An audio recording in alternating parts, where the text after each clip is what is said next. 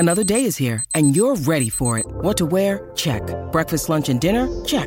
Planning for what's next and how to save for it? That's where Bank of America can help. For your financial to-dos, Bank of America has experts ready to help get you closer to your goals. Get started at one of our local financial centers or 24/7 in our mobile banking app. Find a location near you at bankofamerica.com/talktous. What would you like the power to do? Mobile banking requires downloading the app and is only available for select devices. Message and data rates may apply. Bank of America N.A., member FDIC.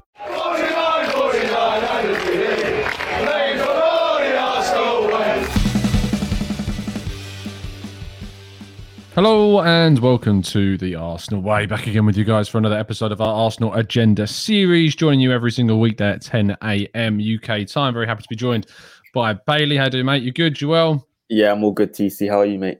Not too shabby. Not too shabby at all. You'll be glad to hear, people, that this is the last, as far as I'm aware anyway, Arsenal Agenda show that you have to be without our good friend Chris. He will be returning on Monday. He's had a nice week off on holiday, so we'll be welcoming him back next week. So you don't have to deal with just us two. Marcus, thank you for the kind, consoling comment in the chat box. Yes, we're well aware that Patrick Schick and Renato Sanchez will not be joining Arsenal this summer. We deal with it, we move on, and we comment on plenty more transfer issues in the meantime. Speaking of which, we kick off with kind of the headline news regarding Arsenal's transfers and a new target that cropped up yesterday, Alexander Zinchenko from Manchester City. How do you feel about this link, Bailey? I'm 70% for it, 30% against it. Okay. The reason I'm for it is because he's a Premier League proven player. He plays left back. He can fill in for Kieran Tierney, and he's also can play midfield, so he can fill two positions, which is very useful. I think we need a fullback and we need a midfielder, and you're almost killing two birds with one stone there. So I think that's a positive signing. Of course, he's won Premier Leagues under Pep Guardiola. Pep Guardiola has placed trust in him and in the most important of moments. So I think it would be a good signing in terms of that. And he's still young, so he still has time to grow. The reason why I'm against it is because he's not City's main player. I don't think he's Pep Guardiola's main starter. If he can pick his first 11, he wouldn't start Zinchenko. And where we're already signing Jesus, I don't want us to be signing almost City's backup players. It almost feels like what Everton used to do with Barcelona when they signed Yerry Mina, Lucas Dean. It almost felt like we're taking a step backwards and we're accepting that we're going to be behind Manchester City. Rather, I'd like to sign players to try and compete with Manchester City rather than just signing not their dead wood, because they've been important to them, but they're backup players. And it does make me feel a bit worried that we're just becoming not a Man City B team, but are becoming a Man City B team kind of. But again, Zinchenko showed that he's a solid player. Manchester City, they're a good team, so getting into that side isn't easy. So again, I'm for it. I'm not against signing him. I think for me, the difference is, like, if you look at Chelsea and the signings we made from them, Cech, Luiz, Willian, these guys were coming towards the end of their careers. Both Jesus and Zinchenko are on the up. They're mid-20s. They're only going to get better. They're going into their prime years as players. I think we get them during their best possible time. So I look at it differently to the Chelsea side of things, and I would disregard kind of the idea of it being a Man City reject type of thing. I get that it's tongue-in-cheek on social media, but I think that there is potential in those signings. Look, we've got Kieran Tierney, who is a better left back than Zinchenko, but Zinchenko offers, plenty more than I think Tavares does right now. I think he's, that Premier League experience and quality and winning mentality, can play in midfield, can play attacking midfield. I mean, you could argue that he could play into the midfield position when we want to go up against some of those lesser sides in the Premier League, with respect, teams that we can maybe play Zinchenko in the midfield instead of someone like Xhaka. He offers plenty going forwards as well. So I think it would be a really shrewd bit of kind of transfer work by Edu and Arteta to get someone like Zinchenko in, because you've got someone that's going to be improving. But I get your point. We want to be signing players that aren't necessarily always going to be coming from the teams that we're trying to match and to close the gap on. And that will come, I think, with other players, maybe like Tielemans coming in, players that can improve and get better. But ultimately, we can only wait with time to see what these types of players would do. A player that I know that you like very much has come back into the media again. Houssem Aouar, 12.6 million pounds supposedly, which I think is around 15 million euros. Is that a no-brainer of a move now, being that cheap? TC, you already know what I'm going to say. Of course, it is a no-brainer. When I saw him on the thumbnail for the Arsenal Way show, I woke up with a smile on my face. I was like, here we go. Finally, he's back in contention to potentially be joining Arsenal, because he is the ideal midfield transfer for 13 I must stress, £13 million. You can't go wrong with that signing. I mean, why would you say no to that for £13 million? I think it's a risk. He is good enough. It's a risk worth taking. Just like Tielemans this year, he hasn't been the greatest, but also he's been unsettled at Lyon. He was meant to leave last season. Tielemans, we're using that same excuse for Tielemans, saying yes, his future has been undecided because he hasn't been playing well because his future undecided. So why can't we use the same for Houssem Aouar? Houssem Aouar was absolutely quality for Lyon during their Champions League campaign in 2019. And the season after, 2020, 2021, we need a goal scoring midfielder. He scored more goals than Arsenal's midfield combined.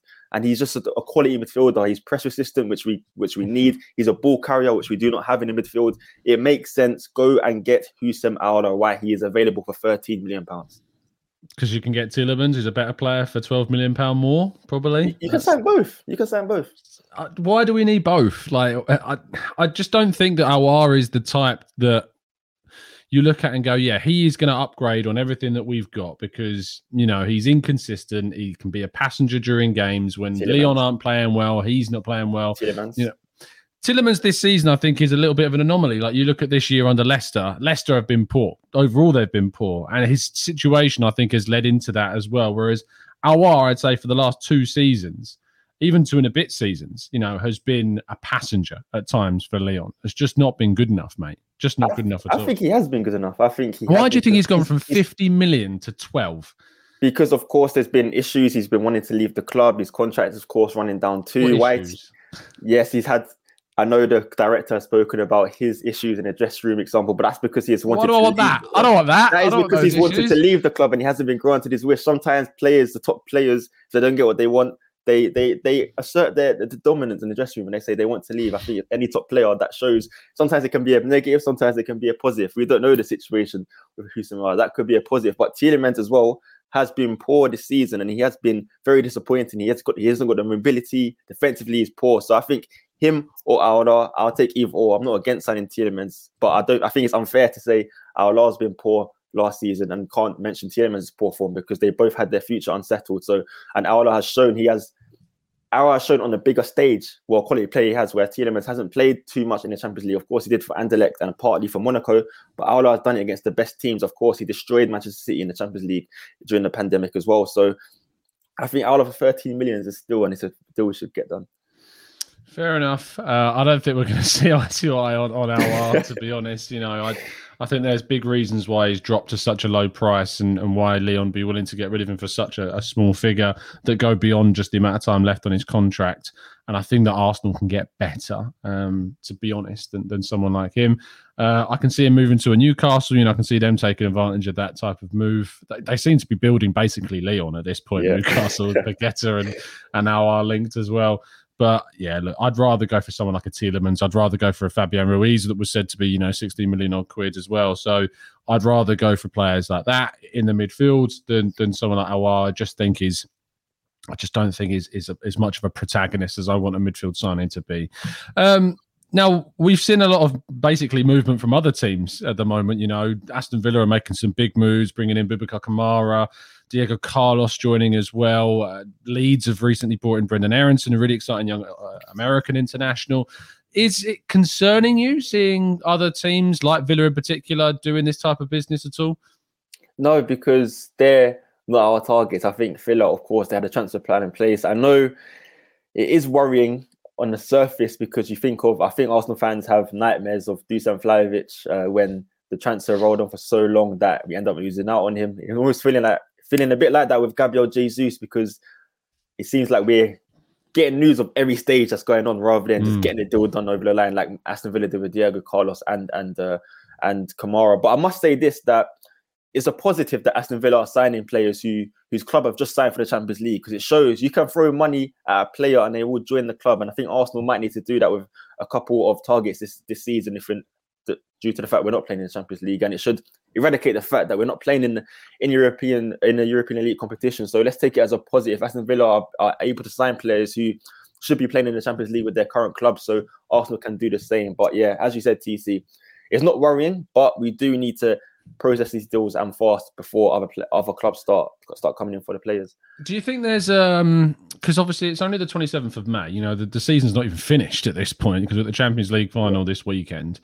Is there Do you think there's maybe a bit of an overreaction at the moment that things are?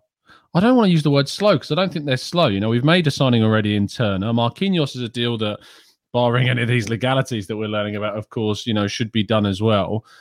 And I feel like deals for the likes of Hickey or Zinchenko or Jesus would only be within the next month that they would kind of get done. And that isn't slow. So is there an overreaction? Yeah, absolutely. Because what other clubs have made a signing? Haaland was done probably in January. So you can't really consider that, except from Aston Villa and another few clubs who are smaller clubs. I can't think of any other transfers that's been announced. No, Chelsea haven't, as far as I'm aware. Manchester United haven't. Manchester United haven't. Liverpool haven't. No. It's really early. It's the 27th of May. And look, I get that the season starts a week earlier than usual because of the World Cup. I know that we've got a lot of work to do. I know that we need to get moved players out. But usually what you see is the big rumour hype kind of build up. Players go on their holidays. They finish their seasons. There's obviously the international break as well. It can sometimes take a month before stuff really starts to move. But I'm hopeful about this window. I'm excited to see what we do this window. And I'm excited to see what comes out of it. So let's chill. We don't have to panic just yet. Wenger boy though is worrying, saying Morata links has been strong. It seems hugely worrying. I know there's a report, I think it was from Sport in Spain, that said that he was very close. I mean, Bailey's getting a call now from Sport to say that it's not happening, but very keen on that. What do you think about this possible deal?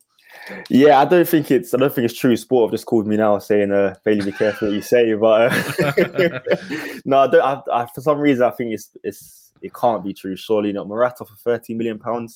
That makes no sense. We had a chance to sign him in January. If that was the case, he would have got a deal done then. But that obviously did not happen. So I reckon it's just links. It's just silly links. Maybe it's agent talk saying that Arsenal are interested in Morata. But it's clear that I think Gabriel Jesus and Victor Osimhen are Arsenal's strikers, and you don't target Jesus and Osimhen and suddenly target Aouar Morata, who's much older. I don't think it really makes sense. The dynamic's not there. Then Gary Neville's point of Arsenal not having a recruitment plan would actually make sense. So I don't think that is the case for us signing Morata. No, neither do I. Chat box, we're going to tackle some of your questions. So if you've indeed got any, please do start throwing them in there and we'll go through as many as we can. I've obviously been on since the whole Nketiah chaos started. I want to hear what you think about this. 100 grand a week for Nketiah. Yeah, obviously it's difficult to know how much that is, weekly wage. But what do you think? Let's just say it's on the surface. It's 100. We're giving Nketiah 100k. Me and Umar had a little bit of a disagreement because I said 100k is absolutely ridiculous. It's almost like Chelsea offering Hudson-Odoi 120k a week when he scored 1 Premier League goal. I believe Nketiah has 6 or 5 Premier League goals this season anyway. I don't think that warrants. I don't think that. You say it warrants. He hasn't played, has he? I know, but still, that's what I'm saying. That's why he hasn't played anyway. So how does that warrant £100,000 a week? Then I say if we offer Nketiah £100,000 a week, Saka, who deserves a new contract at the summer, how much money does he deserve now? He must be given at least 300k, 250k in along those numbers. So if we are paying that much for Nketiah, then I think other players can use that as a vantage point to say, look, Nketiah's getting 100k. I've done this much for the club. So why are you giving him that much and I'm getting this much? And of course, I know Nketiah and Saka, I believe they have the same agent. So that's a great negotiation point right there. But yeah, I think 100k is ridiculous. I'm not against Nketiah signing a contract. I'm just a bit worried about the 100k mark. When I was looking at this site, FBref, which I look at for a lot of kind of statistical comparisons, like his numbers are mad. Like his stats, his percentiles, where he's up. Like he's above the 87th percentile for non-penalty goals, non-penalty XG, non-penalty plus XAs. Pass completion, pass progressive carries. He's up there with the 85th percentile. Touches in the attacking penalty area, pressures. Is how much energy he's brought to the team has been so good. He's above average on that. It's funny how Wout Weghorst is the highest on that stat there. Interceptions are good. Tackles are good for a striker, really good, in fact, in the 91st percentile. And he's being compared to, comparatively with these stats. So you look at the players that are linked along the right-hand side there, and there's some of the top strikers around. So I kind of get the idea of giving him the new contract. I think for me, I see both sides of the argument. 100 grand, if it is a flat fee, which I don't think it is, is a lot of money. But if you scored 5 goals in 8 starts, that's the same amount that Harry Kane scored in the last 8 starts he had for Spurs, and he had 2 penalties in that time. I know it's a small sample size, but it starts to give you a bit of context as to kind of what he could be capable of if you give him. You know, we did that interview at the Beautiful Game podcast where he talked about, give me the starts. You know, I'm not starting, I'm not playing consistently. I'm being thrown on for the last 5-10 minutes of games and being expected to change things. And that's, for me, is where I kind of see his argument, because when he has been given these consecutive starts, he's really impressed. He's scored goals. He's scored against big teams. He's scored in big moments in big games. And if he scores and keeps up that kind of rate there across an entire season, you're looking at a striker that can get between 15 and 20 Premier League goals across a whole season. TC, I'll ask you this. In March, if the news came out that we offered him 100k, how would you react? I would have been mental, mate. You know, because it would have been mad, considering that I would have had nothing to go off. I would have had absolutely nothing to go off to give him 100k. But now I have got stuff to go off. You know, I've got tangible evidence to think that I can understand why we're doing it. The issue for me is that if it stops us from doing anything in the market, you know, if us renewing Eddie Nketiah's contract means that we can't bring in 2 forwards that I want to see, and I would count a wide forward in that can play centrally. Look, I wanted to see 3. If Eddie Nketiah and Lacazette were going to go, I wanted to see 3 forwards come in, 2 strikers and a wide forward that would come in. One probably to replace Nicolas Pepe, who's going to go. If Nketiah turns out to be one of the 2 strikers, but we still go out and get that really top quality striker and a top quality wide forward, I'm not going to have too many qualms with that, because it could end up saving us money in the sense that we can reinvest into the midfield or into the versatile fullback area or into another really pressing need. If it turns out that it's got Gabriel Jesus and Serge Gnabry are the 2 other players that are coming in, plus Nketiah, I think that's a great option, you know, as your 3 possible options in the season. So I wouldn't lose my mind. But what I would say is that I don't think it's one that we're going to be able to realistically conclude, not only maybe at the end of the transfer window when we see what's happened, but what obviously he does, you know, during the course of next season. I think what it does mean, though, is that Folarin Balogun needs to go out on loan next season to probably a lower Premier League club next season to get that next step, because he isn't going to get a chance if we're bringing in 2 forwards and Nketiah's here. I also feel like Balogun, when he signed that new deal, was probably expecting Nketiah to go and leave. So I don't know what that's going to do kind of from his perspective. But if I was him, I'd be looking to get a loan to a Premier League team next season. Yeah, and I completely agree with you. I feel like we're leaning towards selling Folarin Balogun. I think we use him as asset rather than a player in the squad. I reckon if he does well in the Premier League next season, I reckon we'll end up still selling him for money rather than losing him on a free like we was about to do. So I reckon I can see it going down that route, especially if we're giving Nketiah 5 years. I don't know how Balogun will be able to break into the squad. No, neither do I. Ronald says, honestly, do you see Eddie making it at the Arsenal, going for Premier League and Champions titles? Like right now? No, I don't. Yeah. But if he was to keep up that kind of record that he got at the end of the season, you know, 5 and 8, that is the kind of record that you see from players that take Premier League titles and Champions League titles. But it's a big if. You know, there's no way of knowing right now. But I find it, I do find it a little bit ruthless to just completely rule out the probability that Nketiah won't do it. Now we've seen what he can do with starts and regular starts in a team that, you know, was suffering without players like Tierney and Tomiyasu and Partey. You know, this was a weakened Arsenal team that he was scoring in and coming in off the back of barely playing at all, and he's done that. So what I would say is that have more of an open mind. Don't close yourself off to the idea that Nketiah isn't a good move, because it will depend very much on what else we do in the market and obviously what he does himself next season. There's a lot of questions to be answered about this, but we'll have to wait and see. The issue for me is obviously if we sign that big striker, he's not going to start. Yeah, he's not going to start games. So it's a really difficult one to kind of discuss and talk about. Let's find a question from the chat box. Let's scroll up a little bit more. And I know there's quite a few questions at the start of the pod that I missed. Carabo says, please don't sign Aouar. I like this comment. This is a great one. Christopher Chan says, Rafael Leao, £43 million price tag. Would you take him as our striker? He plays mainly as a winger or more of a wide forward. I think the word was untouchable. Untouchable. I don't think Rafael Leao is going to be coming into Arsenal. Are you still interested in Artem Melo? Says Rancid Pumpkin. I was never interested in Artem Melo. I think there was a point where I was like, okay, we're desperate for midfielder towards the end of the transfer window, but he was never my first option, to be honest. I think there's better choices out there. I think he's too similar. He's very similar to Granit Xhaka in terms of his mobility, etc. So I don't think we'll be getting anything too different to Granit. So I'd say no.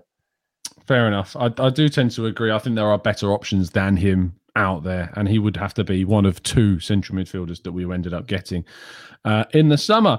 Bill says, will we sign the Czech forwards? I assume you mean Patrick Schick. No, because he signed a brand new contract yesterday. And Adam Hložek signed for... And Adam Hložek, of course, went to Bayer Leverkusen as well. They'll be linking up. Got that Czech connection going on there.